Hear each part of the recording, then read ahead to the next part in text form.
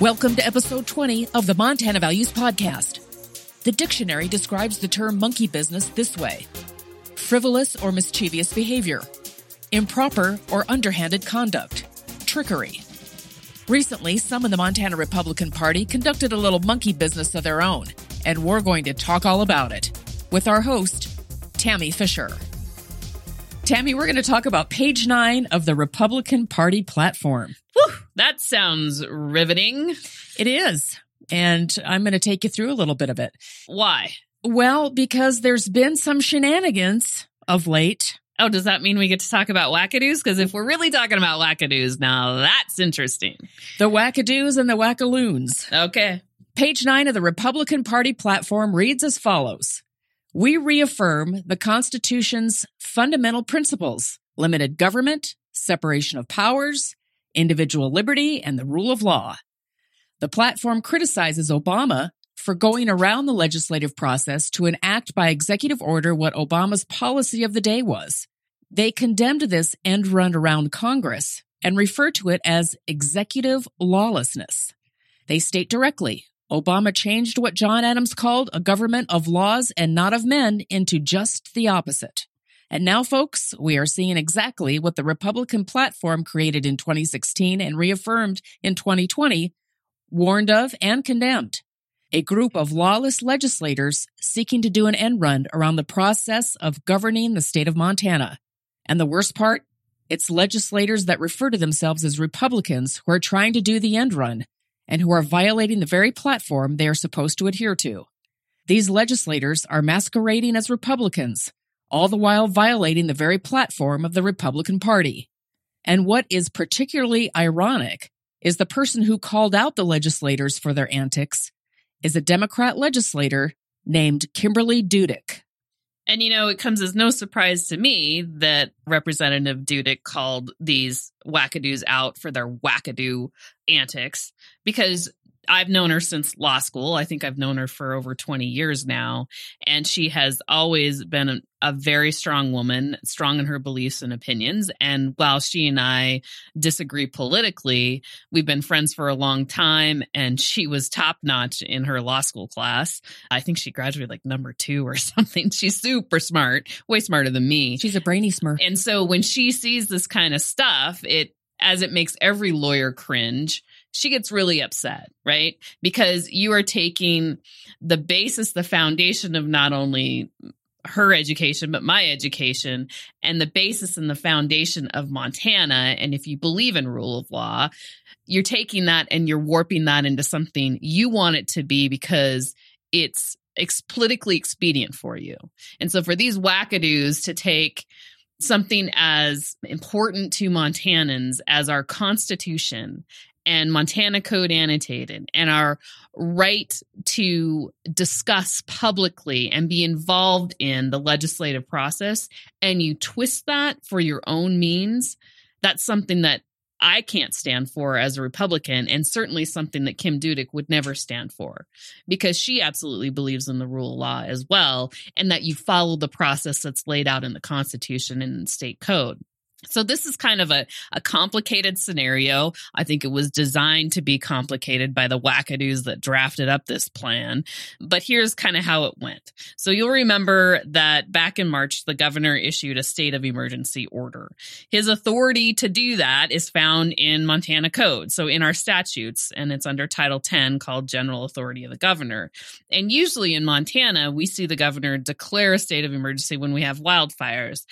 And oftentimes when he declares a state of emergency, that's when we all think, oh my gosh, it's really, really bad. Yeah, it is really bad.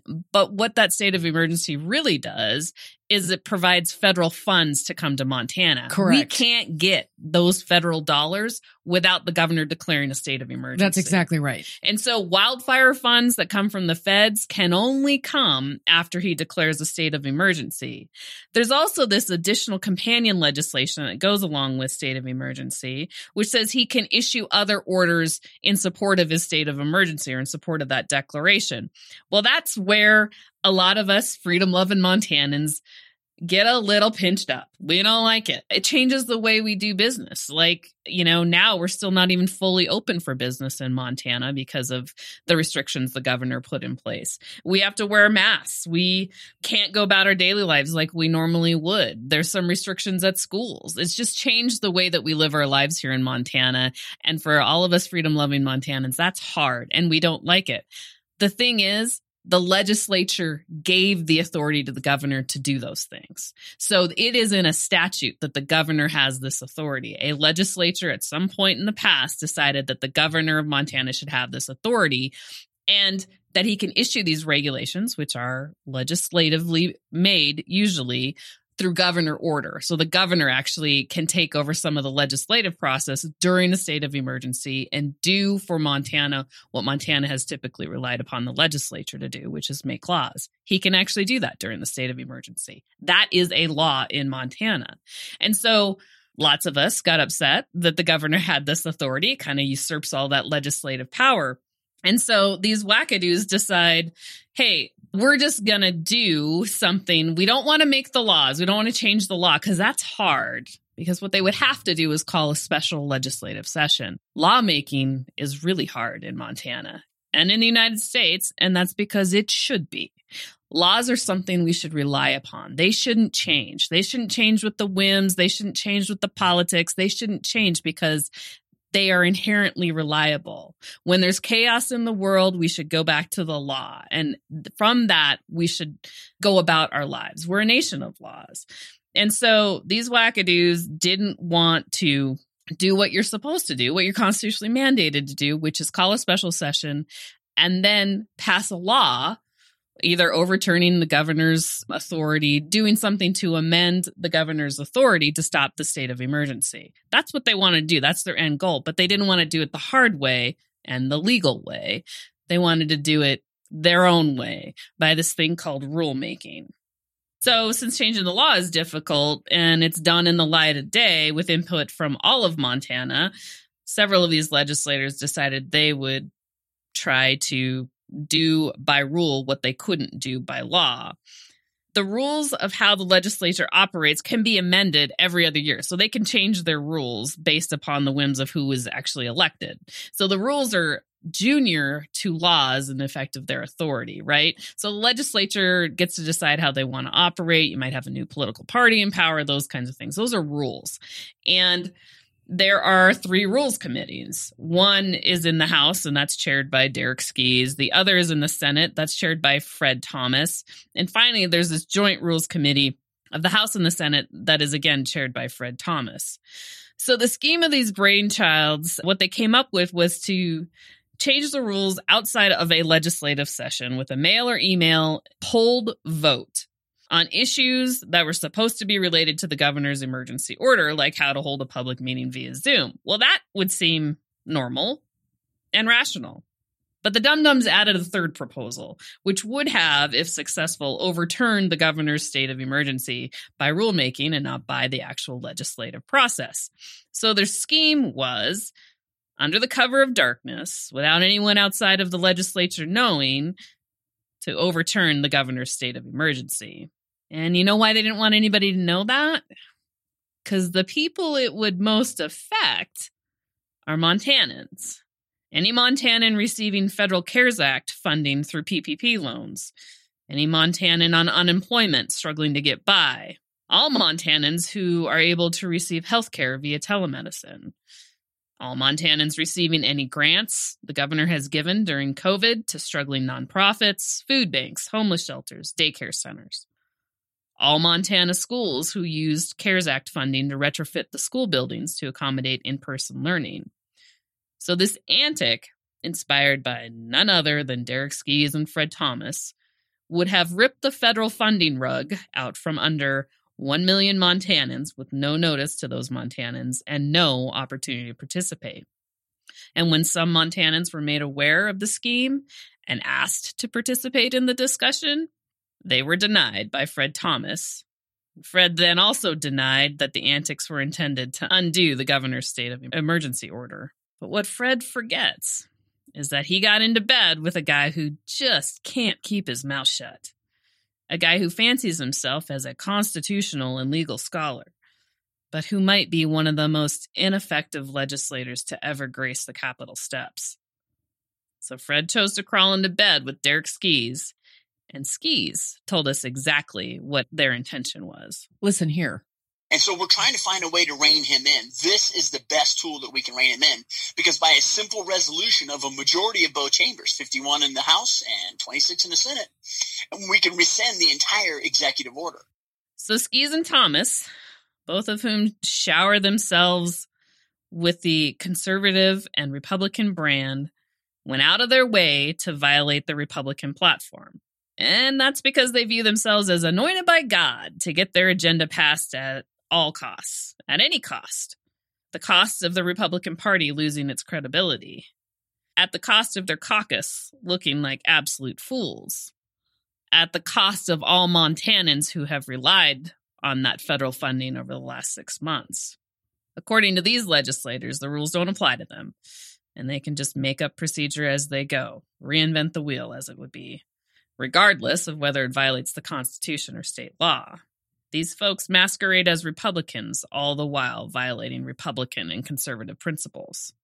Dave Beatty, one of the most rational and conservative Republican legislators I have ever met, said it best in his commentary about the Skees and Thomas shenanigans. Quote, "Lost in the scrum of this political season is an off-season play being made by a faction within Montana's 66th legislature to change the rules under which your House and Senate operate.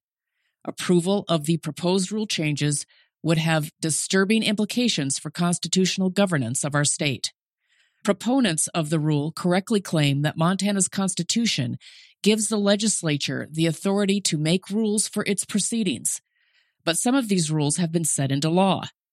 The notion that such statutes can be ignored by legislators is beyond troubling. The constitutional solution is to amend or repeal a troublesome statute, not to defy it.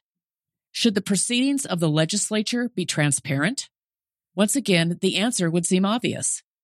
Yet one of the proposals would allow rule changes to be made by polling, which entails putting a straight yes or no proposition before legislators without allowing for amendment or substantive public debate. The public has a constitutional right to see how its legislature operates. Legislators take an oath to protect and defend Montana's Constitution. Supporting legislative rules that set legislators above the rule of law and denying citizens their right to participate in state government flies in the face of that oath. And while I agree in principle with proposed rules regarding oversight of the state bureaucracy and protection of the legislature's nonpartisan staff from undue political influence, these goals must be accomplished within the bounds of our laws. The ends do not justify the means. Legislators are not above the law. Our constitutional order cannot survive if we choose to ignore the restraints it places upon our actions." End quote. Now, Dave Beatty is a conservative who adheres to Republican principles and sticks to the Republican platform. Contrast Representative Beatty against Representative Derek Skees, who, along with some other wackadoos, removed the one rule change that actually related to how the legislature could conduct business remotely during the state of emergency. Skees and the wackadoos wanted to add to the remote voting rule that legislators that wished to vote remotely would be required to submit a doctor's note.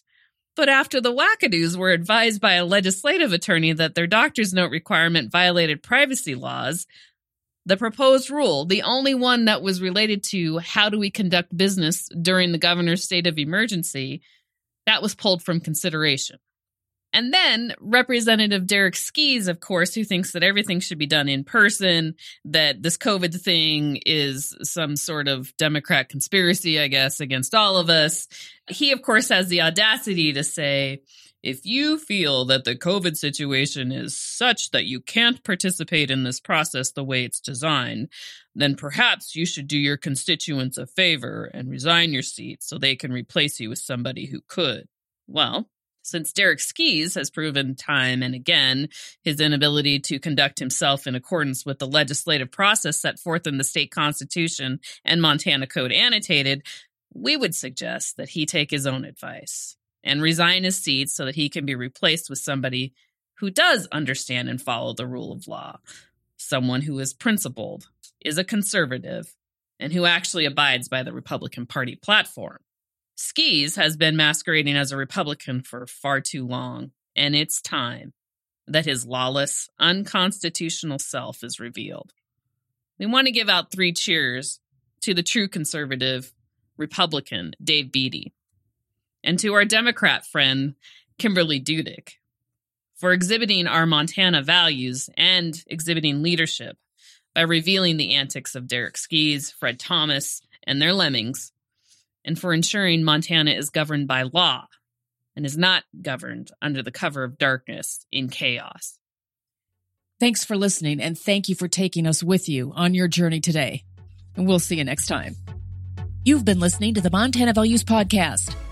Consider becoming a sponsor of the show by visiting our website, montanavaluespodcast.com.